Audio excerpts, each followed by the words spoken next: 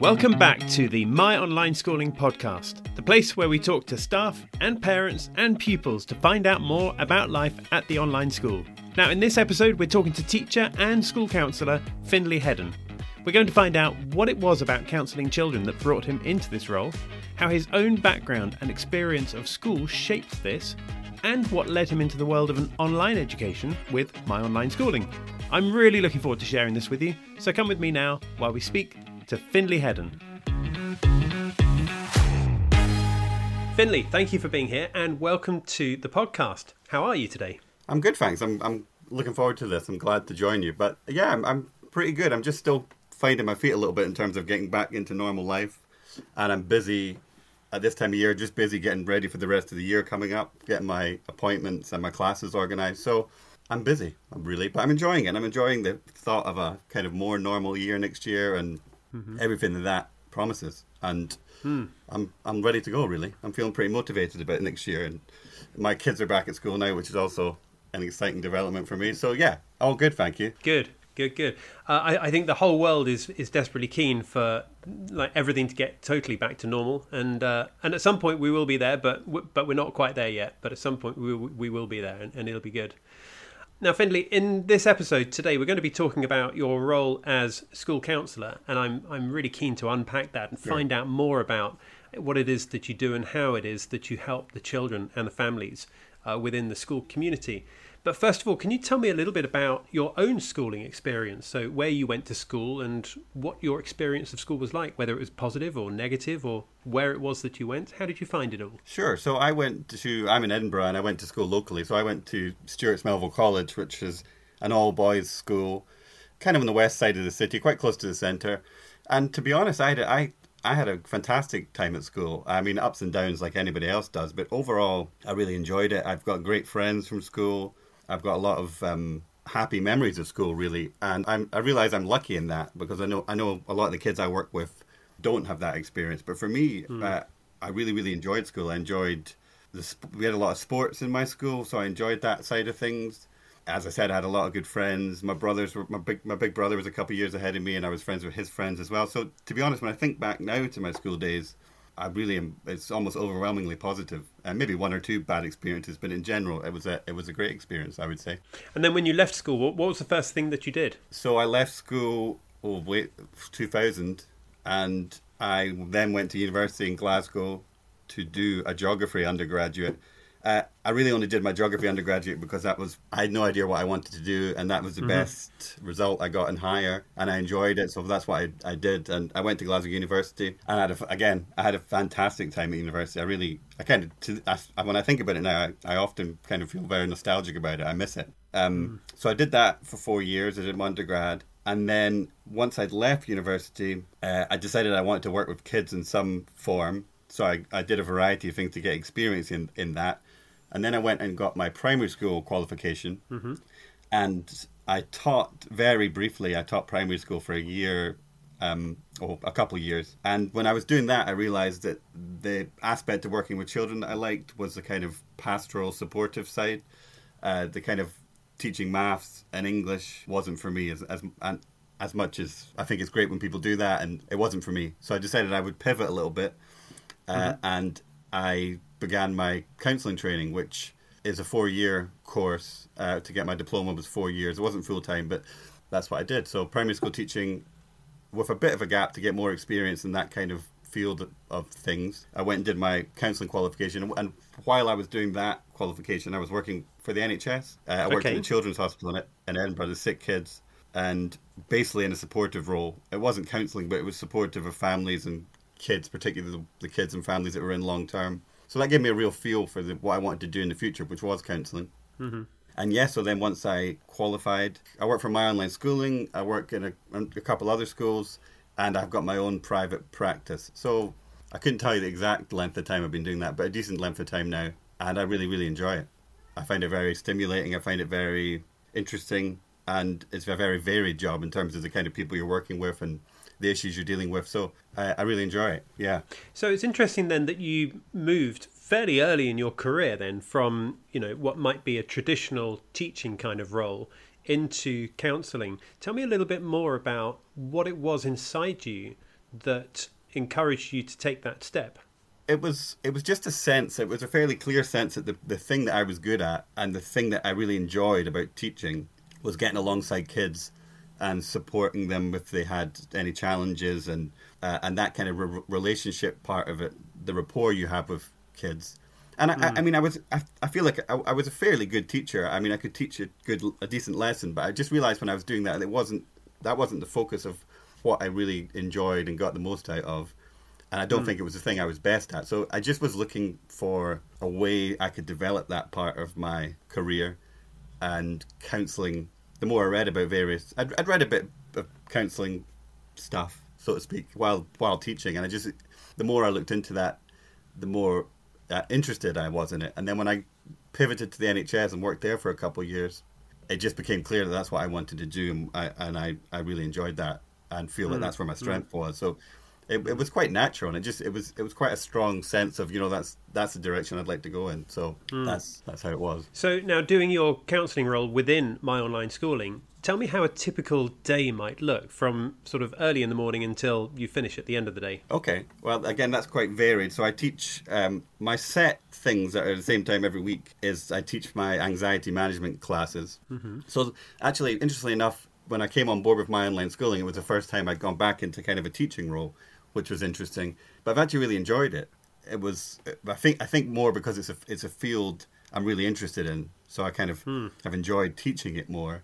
But yeah, so I do my anxiety management classes on a Wednesday and a Thursday, and that's with a group of usually about 9 or 10 kids. That can vary, but 9 or 10 young people, and then on top of that, depending on, and this can change depending on who is coming for counselling, who isn't. I'll have individual counselling clients where I work one-on-one, and it's a bit like this. I see them on the screen, they see me, and we do our counselling online. So that's how my day with My Online Schooling unfolds, and then if anything else comes up, I deal with it. But the main thing is the 4 anxiety management classes, and then any one-on-one counselling that I may have at the time that I do, and that's obviously at a set time, but that differs depending on who I'm working with.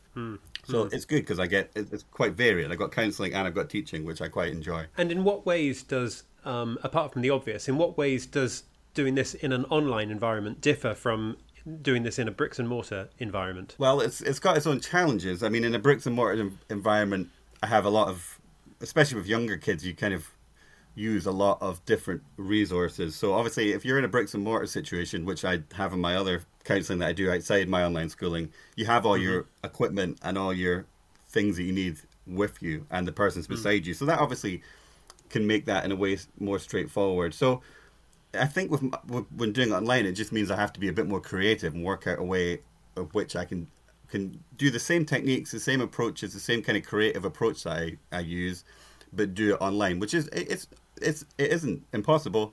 And the more I've done it, the better I've got at it. But it just means it takes a bit more thinking outside the box to work out how I can engage the person on the screen in a way that you don't really need to think of if the person's right beside you.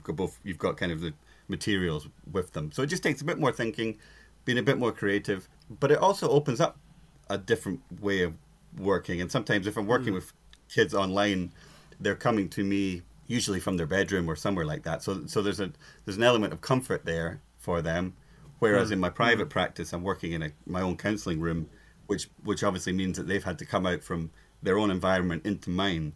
So the online aspect is, in that sense, the online aspect is really positive in that they can talk to me and engage in counselling, but they're doing it from a kind of safe place, which is their house or their room, wherever it is, without having to come into kind of my formal counselling environments, which can be a bit intimidating to start with. So I really like that aspect of doing it online. So there's challenges and there's positives. So you just have to work with both of those in both environments, really. That's really interesting because understanding that there are benefits involved in being in that online environment really does bring a new dimension to something like counselling within a school situation. Now, I imagine, Findlay, that most people listening to this right now might understand the importance of things like anxiety management that you mentioned. But let's imagine if somebody from the past, maybe somebody from 50 years ago, 100 years ago, was brought forward in time to today, and they could see what you were doing in a school environment, and they might say, well, why on earth do you need anxiety management? You've just invented something there that that didn't exist in the first place. You've created an opportunity for someone to say that's what I have when it didn't actually exist in the first place. If somebody had a dare I say it, a slightly old-fashioned view like that, what might you say to them? Well, I'd maybe start by saying 50 years ago, I would imagine, I obviously wasn't there, so I can't say, but I would imagine there was probably less anxiety in young people. But in the society we live in now, anxiety just seems to be an issue that's growing and growing. So I'd say to someone 50 years ago, there probably wasn't as much anxiety. Maybe there was, but I don't think there probably was. So kids now are surrounded with just a hugely anxious society, especially in the last couple of years with COVID. So even just their environment is more anxiety provoking. And I'd also say the point of anxiety management really is to enable the kids to enjoy their lives, take part in all the activities, academic and otherwise, that they would like to. And anxiety is proving a big stumbling block for them. So really what the goal of my work is to make myself redundant to the kid or the young person so that I can leave them and they can stand on their own 2 feet. But the reality is what I'm seeing a lot of, and at my online schooling and just in the wider environment I work in, is just a real growth in anxiety in children and young people. And for most children and young people, that anxiety is not going to derail them too much. But for a significant minority of young people, that anxiety does become such a kind of stumbling block and a tricky issue in their life that they find it really, really difficult to engage in school, social life, just all the things that make life worth living. And so that's my role really, is to try and provide a space, either in individual counselling or in my anxiety management classes, where they can learn the kind of skills, techniques, approaches that will enable them to kind of not necessarily get rid of their anxiety. That's usually what people really want, but sometimes it's not possible to get rid of it. But just to enable them to live a life in which that anxiety doesn't dominate their life, which it does for a lot of young people I work with. That anxiety is something they have when they wake up and something they have in the evening. So I would say to the person 50 years ago, I'd love it if I was redundant, if young people didn't need me. But the reality is, I see the increasing impact of anxiety on a lot of young people. So that's probably what I'd say. And I guess the obvious follow-up question is, in your opinion, what is it that's causing this anxiety in young people in the first place? Well, a wide variety of things. I mean, I think in the immediate present tense, COVID has a big part to play. I mean, I know myself, my anxiety levels in the last couple of years have been way higher than they usually are. And I also know, when I think back to myself, you were asking about my high school or schooling. When you're 13, 14, 15, 16, your friends are kind of your life. And so to be cut off from that for 2 years, I don't know how they even managed that really. So at the present, as you speak to me now, the anxiety levels are very high around COVID. But also a huge culprit is the online world. I mean, the online world can give us great stuff like my online schooling, great information. There's lots of really positive things about online that people forget about. But there's also a huge amount of negatives. I don't really need to spell out for people because most people know. But that kind of constant online presence for young people causes a huge amount of anxiety. The pressure at school, I mean, maybe it was just me, but I don't remember when I was at school that pressure around exams was huge. Maybe it was, and I don't remember it, but definitely I'm seeing a lot more people, children and young people, who are feeling hugely pressurized by succeeding at school. And it usually isn't the schools. A lot of the time it's not the school that's doing it. It just seems to be kids are feeling a huge amount of pressure that they need to do really well at exams, which obviously it's great if they do well at exams. But if it becomes to the point where they're so anxious they find it very hard to function, that could be a problem. So, and I've just picked a couple of things there, but I think our world and our society now are just so complex that it creates a lot of anxiety. And then that's at a wider level, all the things you hear on the news, and in a day-to-day world. It's just a very complex, anxiety-provoking world, I would say, compared to even, I mean, you mentioned 50 years ago, but even 15 years ago, the change has been quite dramatic, I think. And if I was a parent, and maybe if I'm a parent listening to this, and I'm thinking about my own child, whether they're at my online schooling or somewhere else, and I'm wondering if they might be suffering from any kind of anxiety or any other kind of mental health issue, what is a good way to bring this up, given the fact that with children of a certain age, we've all encountered children who tend not to be that responsive, let's put it that way. What is a good way for a parent to bring it up with their child in a way that they don't get fobbed off very quickly? That's a tricky one. And often, to be honest, often parents have the hardest time bringing it up with young people just because of the nature of the relationship. But sometimes I think if a parent can go through a school or go through some other trusted person that can maybe suggest it in a gentle way, that can sometimes have more purchase with the young person than you just suggesting it. Making it collaborative is really important. I say this to all the parents I work with. But if the young person or the child or young person is just being brought to counselling, which they are in general because that you're bringing them. But if they're just being brought to counselling without any kind of input themselves, it goes wrong quite badly, and it doesn't usually work. So my basic thing, and it might not be very helpful, is just to start small with very small kind of casual conversations. I sometimes feel like sitting down a kid on the couch and having mum and dad, whoever it is, like right in front of them going, I think you need to go to counselling, isn't always the best approach. But maybe if you're driving in the car and you speak to the kid about, I've noticed you're maybe struggling with this, do you think you'd like to speak to somebody? And often if you talk about going to speak to somebody, that can be helpful, because most kids, even if they don't want to speak to their parents, they're usually pretty open about wanting to speaking to somebody who might help them. And I find most kids who genuinely have difficulties are really eager to try and find a way to move through them.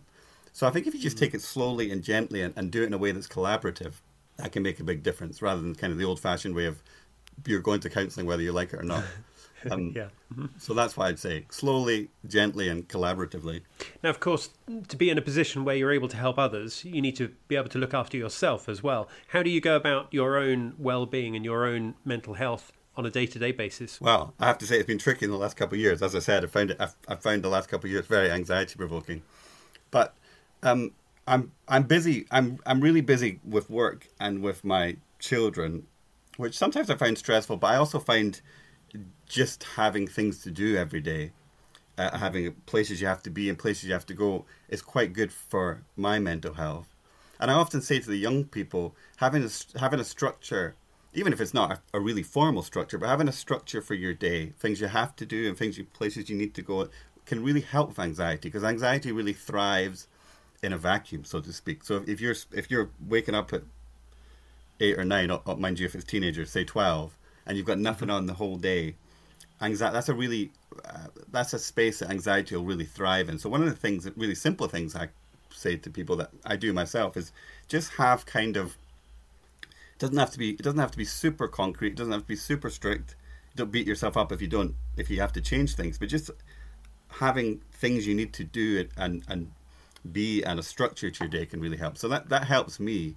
Even for example, for me, it's just a case of I drop my kids off at school at this time, I have an appointment or a class at this time, and so just having things in the day that I need to be at helps me kind of stay focused and not brood, which everybody can do. One of the things that I try and do, people kind of forget it sometimes. Sometimes people want a very kind of complicated way to deal with their anxiety. But one of the really important things, and I try and do this in my own life, is making sure you're sleeping enough, making sure you're eating a good enough diet, making sure you're exercising your life, and sometimes those three things can be the difference. If those three things are not present, that can be the source of a lot of anxiety. So even just beginning to implement, okay, at 12 o'clock today, at lunchtime today, I'm going to go out for a half-hour walk. I'm going to make sure I don't eat too much junk.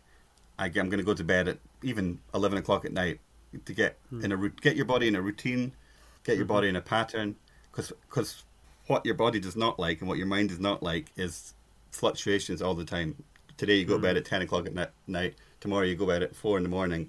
Your brain can't get track with that. So one of the simplest steps we can do in any mental health situation is taking a step back and going, am I sleeping enough?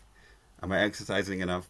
Am I eating well enough. So those three things I've tried. I've not always achieved them during lockdown, but I've tried to do, actually with the exercise one, I've tried to do more of it in lockdown just to keep myself going. So those are the very basic things I'd start with, is sleep, diet, exercise, which I know sounds obvious and people kind of don't even think about them because people talk about it all the time, but it is really that important in terms of your mental health as well as your physical health. Well, I think we always need a reminder of these kinds of things, and that's been a very useful reminder there. And it's instantly three things there that all of us listening to this right now are able to take a look at ourselves. We can all look at how much sleep we're getting. We can all look at our diet. We can all look at the amount of exercise that we're doing, just to make sure that all three of those are in balance. Finn, we need to bring this to a close in a minute, but if anyone's heard anything and they wanted to get in touch, what's the best way for them to connect with My Online Schooling? The best way to connect with My Online Schooling is through the website. It's a great website, so even if that's to begin to come to take classes or for counselling, the best way to do it is just to go on the My Online School website, and it'll be pretty straightforward. You can find it's a good website, and so you can navigate through it pretty well. So I'd say that's the best place to go, would be My Online Schooling, and that'll tell you where you need to go next, depending on what you're after. Awesome, that's great. Well, Findlay, thank you so much for your time. Thank you for being here today and talking to us about school counselling, about mental health, about anxiety management, and about those three things that we can take away. I really appreciate your time, and thank you for being here. Thank you. No, thank you. So that was Findlay Headden talking about how counselling children works in an online environment. A big thank you to him for coming onto this episode of the podcast. If you have any questions at all regarding anything he said, just visit the website online. You can find this by searching My Online Schooling. Now, our next episode is coming out soon, but in the meantime, thank you for listening to this one. Don't forget to follow or subscribe so you stay in touch, and we look forward to seeing you next time. Bye for now.